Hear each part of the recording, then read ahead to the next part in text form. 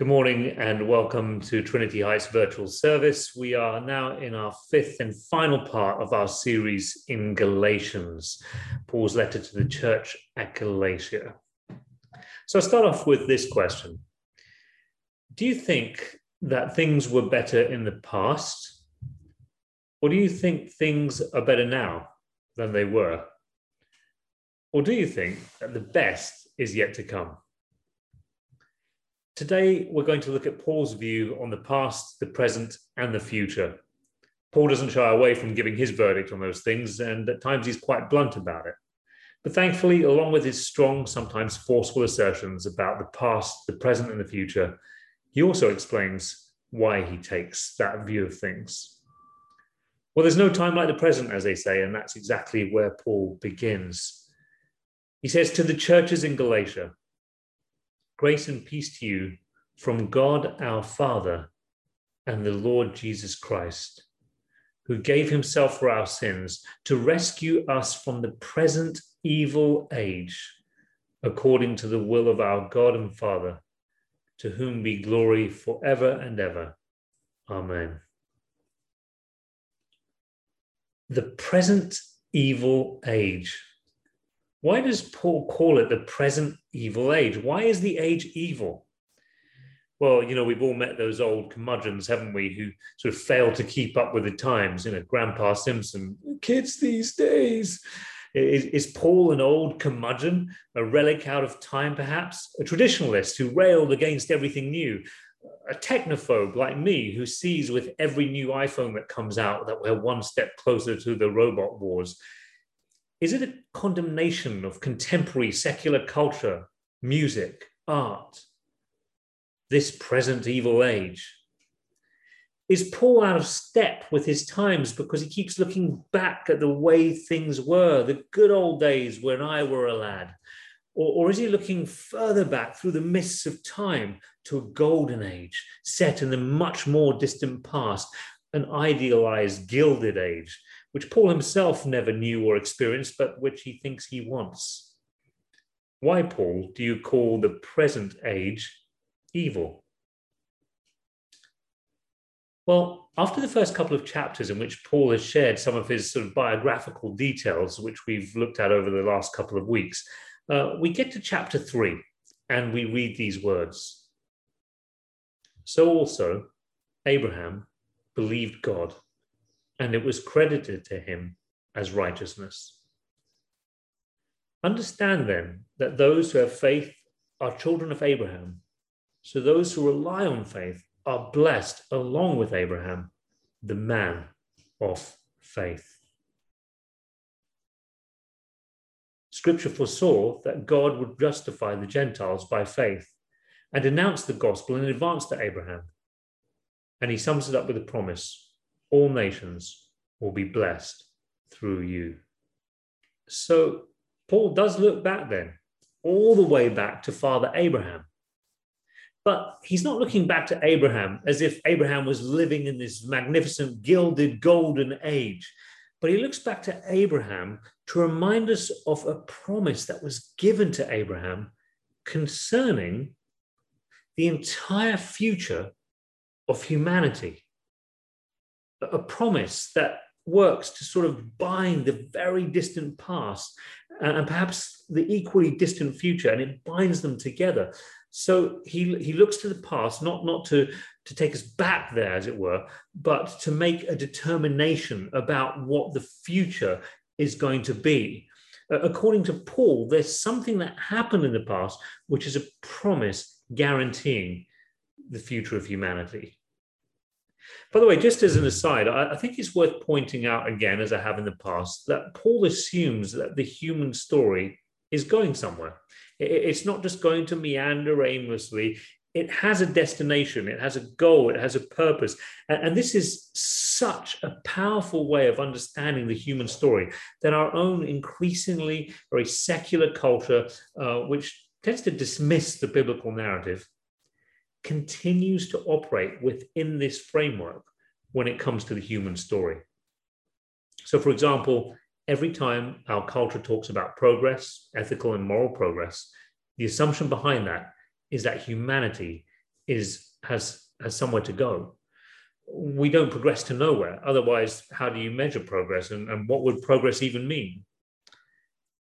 Every time someone talks about being on the right or the wrong side of history, the assumption behind that is that humanity has an ultimate goal from which we're going to one day be able to look back and see which way history was heading all along.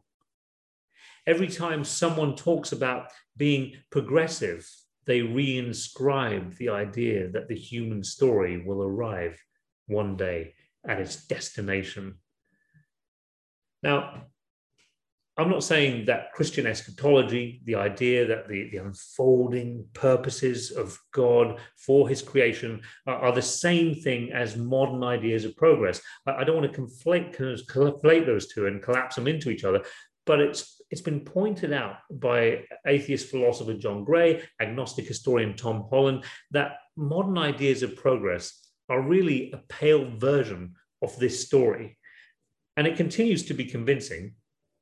It continues to be convincing only because not enough people as yet have stopped to ask, where exactly are we going? And why are we heading there? And who decided that's where we should go? And so, yes, as I've said, contemporaries such as Tom Holland and John Gray have written about this. But of course, Nietzsche pointed all of this out writing in the 1800s, and one day we'll all catch up with him. So, the past, the present, the future. Let's go back to Paul. Okay, so Paul starts out casting a rather gloomy picture of the present. He looks back to the past, to a promise given to Abraham, and from there, he looks to humanity's future. So he has this very gloomy picture of the present, but he also looks back to the past, to this promise given in the distant past, which then looks forward to humanity's distant future. So what is this promise concerning humanity's future all about? You know, what often happens here is that we read the book of Galatians through the very particular lens of the Reformation. We imagine that Paul is confronting the same issues that Martin Luther confronted in the medieval church. Paul is Luther and the legalists of the Catholic Church. And what were Luther and the Catholic Church arguing about? Well, in part, how does one attain one's own personal salvation? How does one guarantee one's personal post-mortem experience?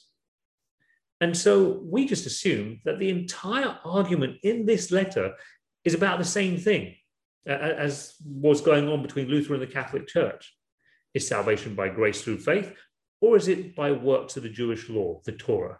Is personal salvation a free gift of God given to us as individuals, or is it something that you earn? We just assume that that's what Paul is talking about in Galatians. But is that really where Paul's emphasis is, or is the emphasis on the wrong syllable, is the emphasis on the wrong syllable, as they say? Well, let's put Paul's words about Abraham and the promise that he received in the context of the rest of this letter.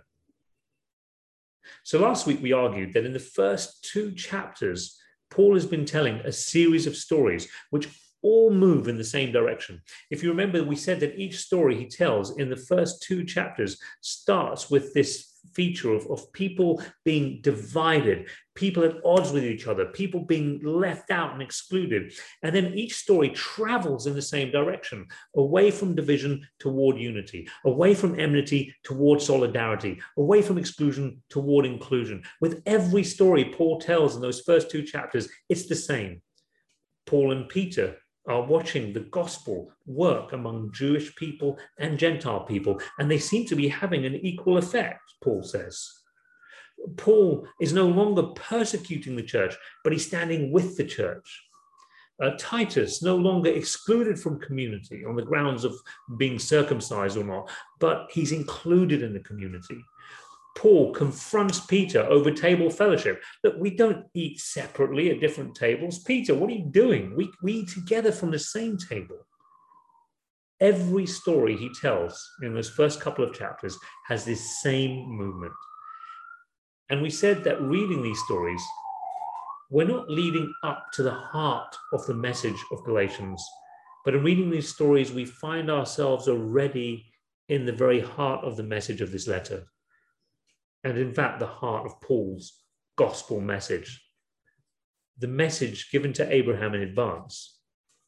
One day, all nations will be blessed through you. According to Galatians chapter 3, and those verses, 12 verses 10 to 22, God promised Abraham a single worldwide family.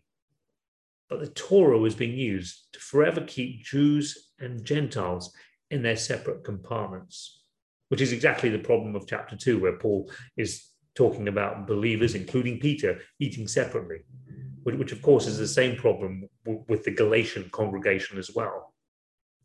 Now, to be clear, Paul does not think one earns one's personal salvation through performing the works of Jewish Torah. Of course, salvation is a gift. It is by grace through faith. But it's important to understand that this is just not the emphasis here. The emphasis is not on how does one earn one's own, or how does one attain one's own personal salvation? Is it earned or is it a gift? That's not the question that Paul's wrestling with. But rather the emphasis is on how do we recognize who already belongs to the covenant people of God, or what binds the covenant people of God together. And Paul says, Jesus is how we recognize whether someone belongs to the covenant of people of God. What is the badge of membership in Israel? Paul says, Jesus. Membership in God's Israel is faith in Jesus. Where is the boundary marker? And Paul says the boundary marker is Jesus. What binds our lives, yours and my life together? Paul says, Jesus. Paul says, God has done in Christ what the Torah could not do, so that there now exists this single, promised, multi-ethnic, monotheistic family, God's children and heirs. So the times are evil, not because Paul is an old curmudgeon who's stuck in the past, just doesn't like today's secular culture and art and music or whatever. He's a technophobe or something like that.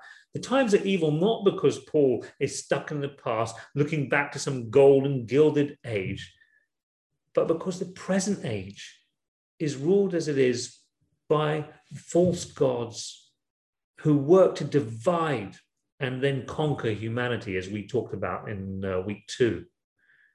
They work to divide and conquer humanity, which is, in other words, to work directly against God's future and intended purpose for humanity.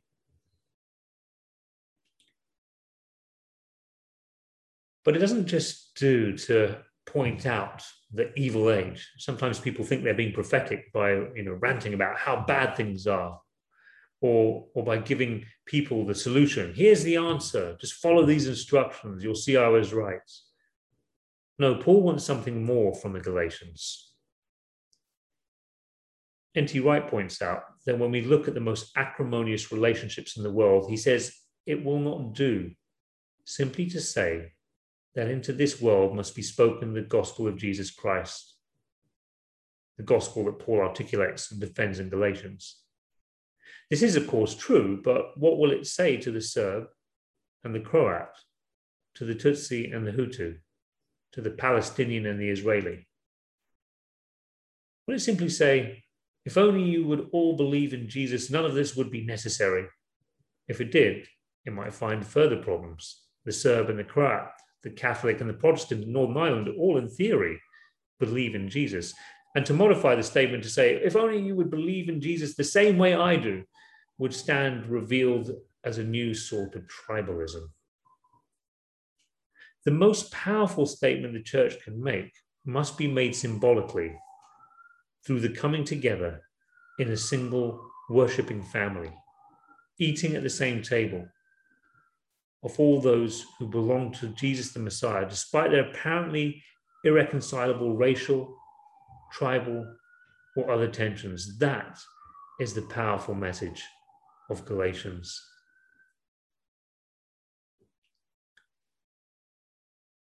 If someone were to ask you, what is the church all about? What's the purpose of the church? Why does it even exist? How would you answer? Some people think it's a religious organization, a place for people with common religious devotions, a place for the devout. Some people think it's an activist group to change society. That's the main aim. Or perhaps a do-gooding organization, a service organization like the Rotary Club, or perhaps more cynically, a self-serving exclusive club, perhaps a country club or a club for the self-righteous. No, according to Galatians, the church exists in order to embody God's future reality, to embody in the present God's future purpose for humanity. Paul says, so in Christ Jesus, you are all children of God through faith. For all of you who are baptized into Christ have clothed yourselves with Christ. There is neither Jew nor Gentile, neither slave nor free, nor is there male and female. For you are all one in Christ Jesus. If you belong to Christ, then you are Abraham's seed and heirs according to the promise. This is God's future brought forward. Or perhaps we could say we are God's future brought forward.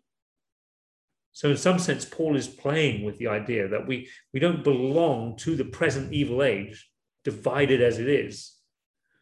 Or perhaps we straddle the two time zones. We live, of course, in this present evil age where humanity is divided against each other, but we also embody the age to come by our love and unity with each other. Each time we choose unity over division, think about that when we're faced with that choice. Each time we choose unity over division, each time we choose love over hate, each time we choose togetherness over enmity, we look back through the mists of time to that ancient promise made to Abraham, and we look to the horizon, to what comes next.